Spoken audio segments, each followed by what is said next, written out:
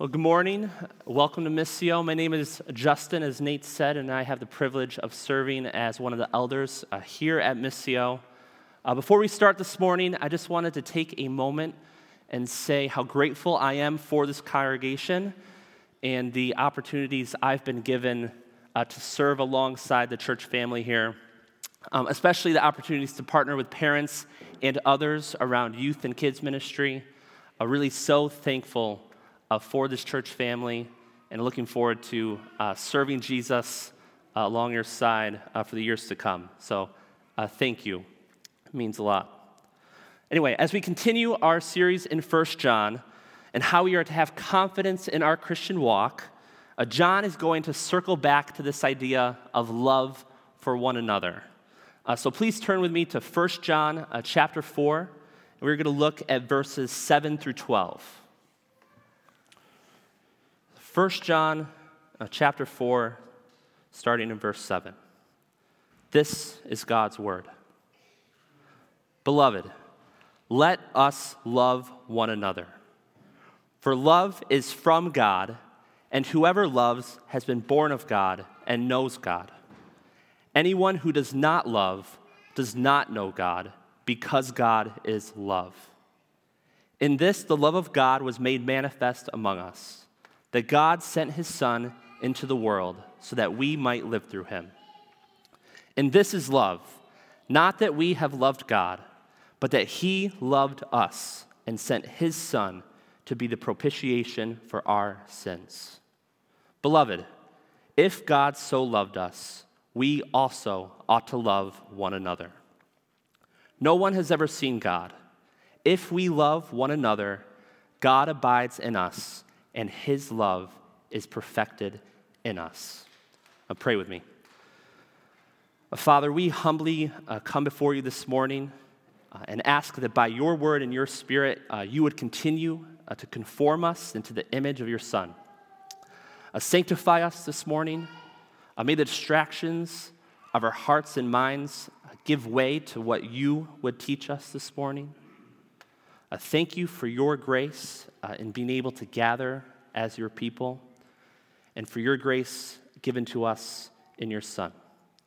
It's in his name we pray these things. Amen.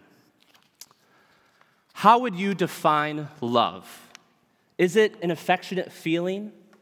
Is it a verb, an action? Is it tough or affirming? Love means many different things to many different people, and we use the word so often it can quickly become convoluted. Here's an example. You might ask me, Justin, do you love your wife? And I would say, yes, I do love my wife. You might also ask me, Justin, do you love Syracuse basketball in March? And I would say, yes, I love Syracuse basketball in March. You might also ask me, Justin, do you love Hoffman's hot dogs in the summer? It's coming. I would say, yes, I love Hoffman's hot dogs in the summer. We hear things like love conquers all, love is love wins, that we need to take time to practice self-love, or according to a very different John, all you need is love, all you need is love, all you need is love, love is all you need. Hope I got that right. If love means everything, it means nothing. And I cannot truly love others if my understanding of love is not true. We hear and use this word so often, we have to come to the scriptures and remind ourselves how God defines love, what the Bible teaches love is, so we can feel the weight of his love for us and obey the greatest commands to love him and to love others. So, with a clean slate, let's look at what God says love is. So here in 1 John, John takes us again to this idea of love for one another, and he is going to call us to love one another yet again. In this passage, we're going to see that God is love. We're going to see how God has loved us, and finally, we'll face the fact that we are to love one another. Look again at verse 7 with me. Beloved, let us love one another. For love is from God, and whoever loves has been born of God and knows God. Anyone who does not love does not know God, because God is love.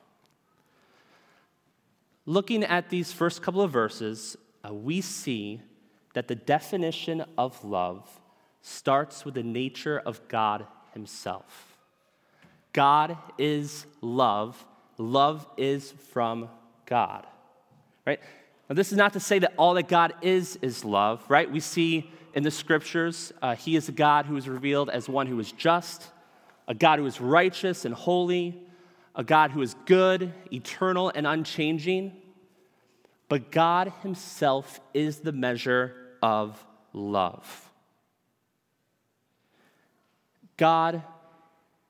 Love was in God's character long before you and I were around, right? Like God was not lonely and needed to create us in order to have someone to love, right? That would mean God was lacking. God is not lacking.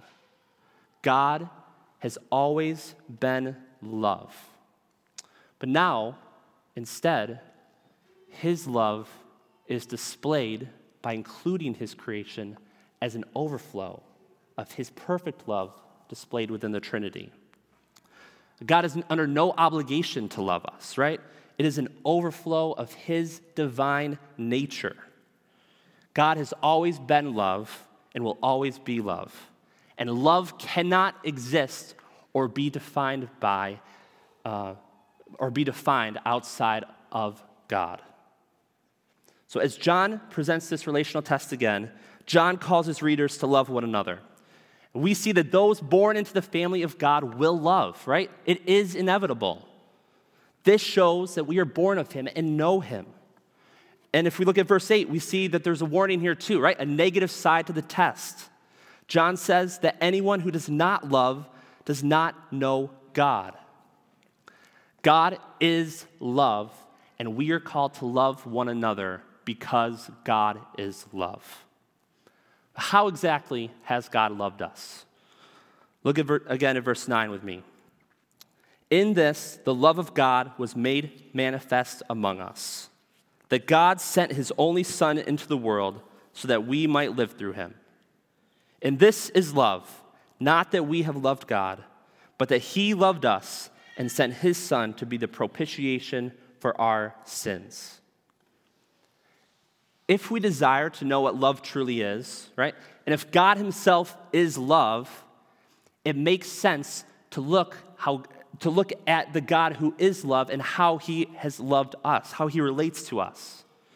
And we see here, God's love is not just a hypothetical, imaginative love, right? A love that looks good on paper and nothing more, right? My love for my wife is not just the marriage certificate. That would not go over well if I just kept referring to that as my love for her. It's a displayed love, a love made known to us, a love made manifest among us. How has God made this love known to us? Well, God has shown his love to us in more ways than we can possibly be aware of. However, God has supremely made his love known to us through his Son. In God, making his love manifest to us through his Son, we see three characteristics of love. So these three aspects of love are going to define what love is for us and how we ought to start relating to the people around us. First, we see love is for the good of the other. Verse 9 says, God sent his only Son into the world so that we might live through him. It does not matter how it makes the giver feel if it is not for the welfare of the recipient. The love with which God has loved us was for our good and has given us life, even when we were dead in sin, right? Love is for the good of others. 2, love is unconditional. Verse 10 tells us it is not because we love God that he loves us, right? It's not a transactional exchange that takes place. There are no contingencies with God's love for us. God does not love you any more or less because of how awesome or not awesome you did yesterday. God's love is unconditional. So, love is for the good of others. Love is unconditional. Third, love is costly. Verse 10 says, He sent His Son to be the propitiation for our sins.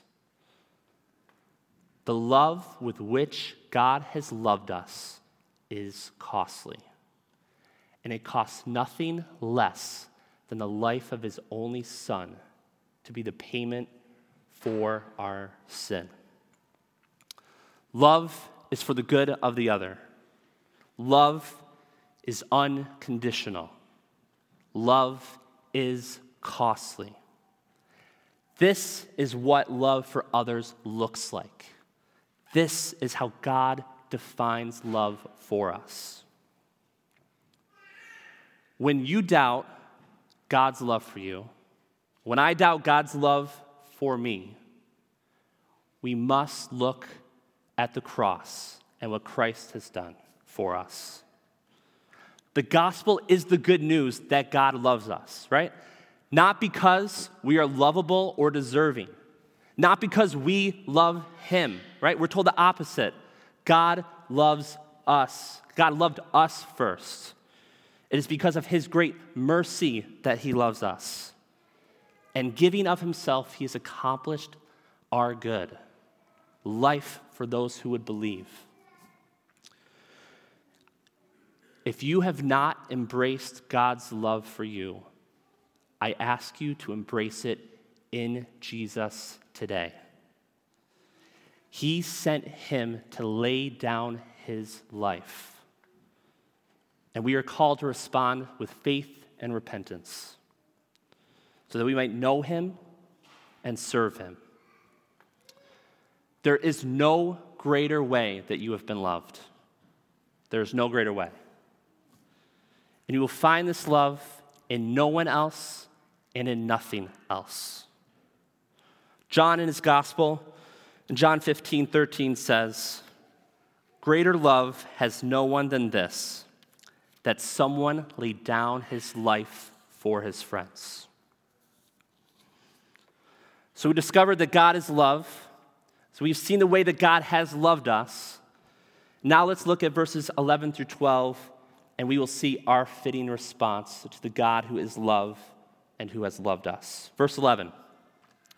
Beloved, if God so loved us, we also ought to love one another.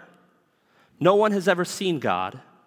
If we love one another, God abides in us, and His love is perfected in us. If God has loved us this way, we are told now how we ought to relate to one another, right? And this ought is not a suggestion or a nice thing that God is begging from us, like, pretty please do this. It is a command, right? To love one another is a natural response to those who have been loved by God. It is inevitable, right? No one who's been a recipient of God's love at the cross can choose to be indifferent towards others around them. That indifference would be the opposite of love. And it is inconsistent with the Christian life. In verse 12, John says, God's love is perfected when we love one another. Wait, what does John mean here? What is he saying? Isn't God's love already perfect? What John is saying by God's love being perfected is that God's love is made complete when we love one another. By His design, it reaches its aim. So that when we love one another, it is a reflection of God's love displayed for us in Christ. And the unseen God is seen in who God abides in. Brothers and sisters, let us so love one another. Friends, God is love. God has loved us. Let us love one another.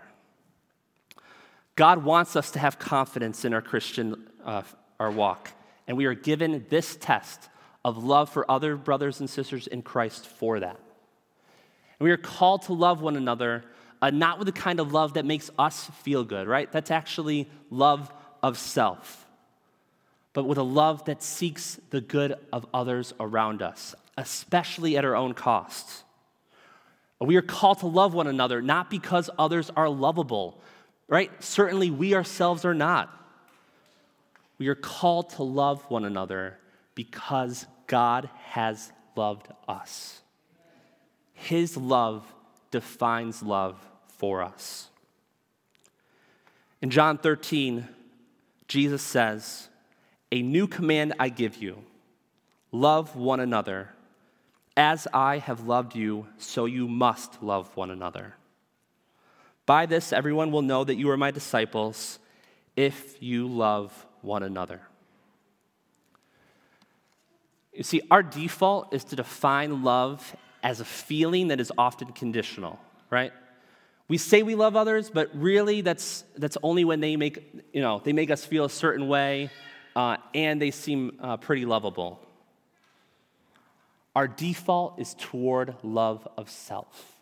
The gospel changes this. So how does this practically look in our lives? How does a fresh look at what the Bible says, what God says love is, change our daily interactions with others, like starting with today at lunch? Well, to love like this seems impossible, and we fail daily to love others like this. But be encouraged.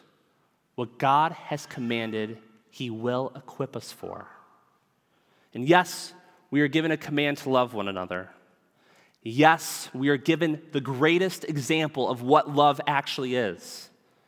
But we are not just given a command, and we are not just given an example.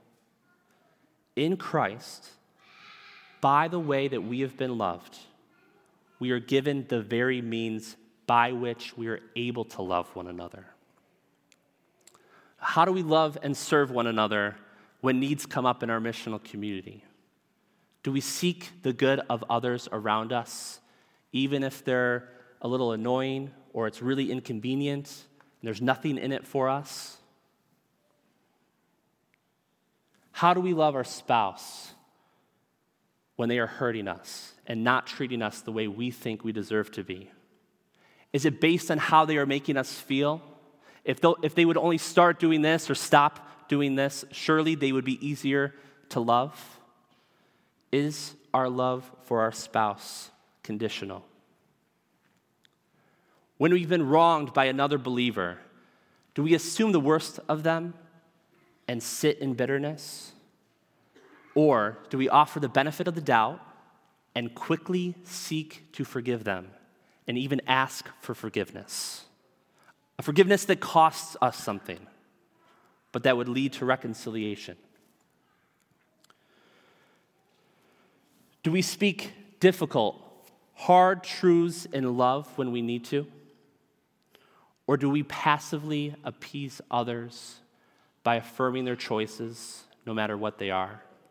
Because honestly, it's easier and we care more about what they think than what is good for them and what is true. So, brothers and sisters, let us love one another. Let our love be good for others. Let our love for one another be unconditional. Let our love one another be costly. As we leave here today, may we never truly say we love one another if it is not consistent with the nature of God and how He has loved us through His Son. You see, we live in a world that is completely confused on what love actually is, who it is from, and how it is shown. May we love one another in such a way that God's love is perfected in us, and the unseen God is seen among us and among our neighbors. Pray with me. Father, we praise you that you are love, that you have revealed yourself as a God of love. We are grateful that you have shown us your love to us through your Son, even while we were still sinners. We ask that you would give us your grace to love one another with this kind of love, a love that is for others' good, that is unconditional and costly, that you would be seen and praised in this world. We pray that as we leave here today with renewed eyes of your love for us, that we would love one another like this. We love you. Help us to love you more. We pray these things in the name of your Son, Jesus Christ. Amen. Man, let's stand and respond.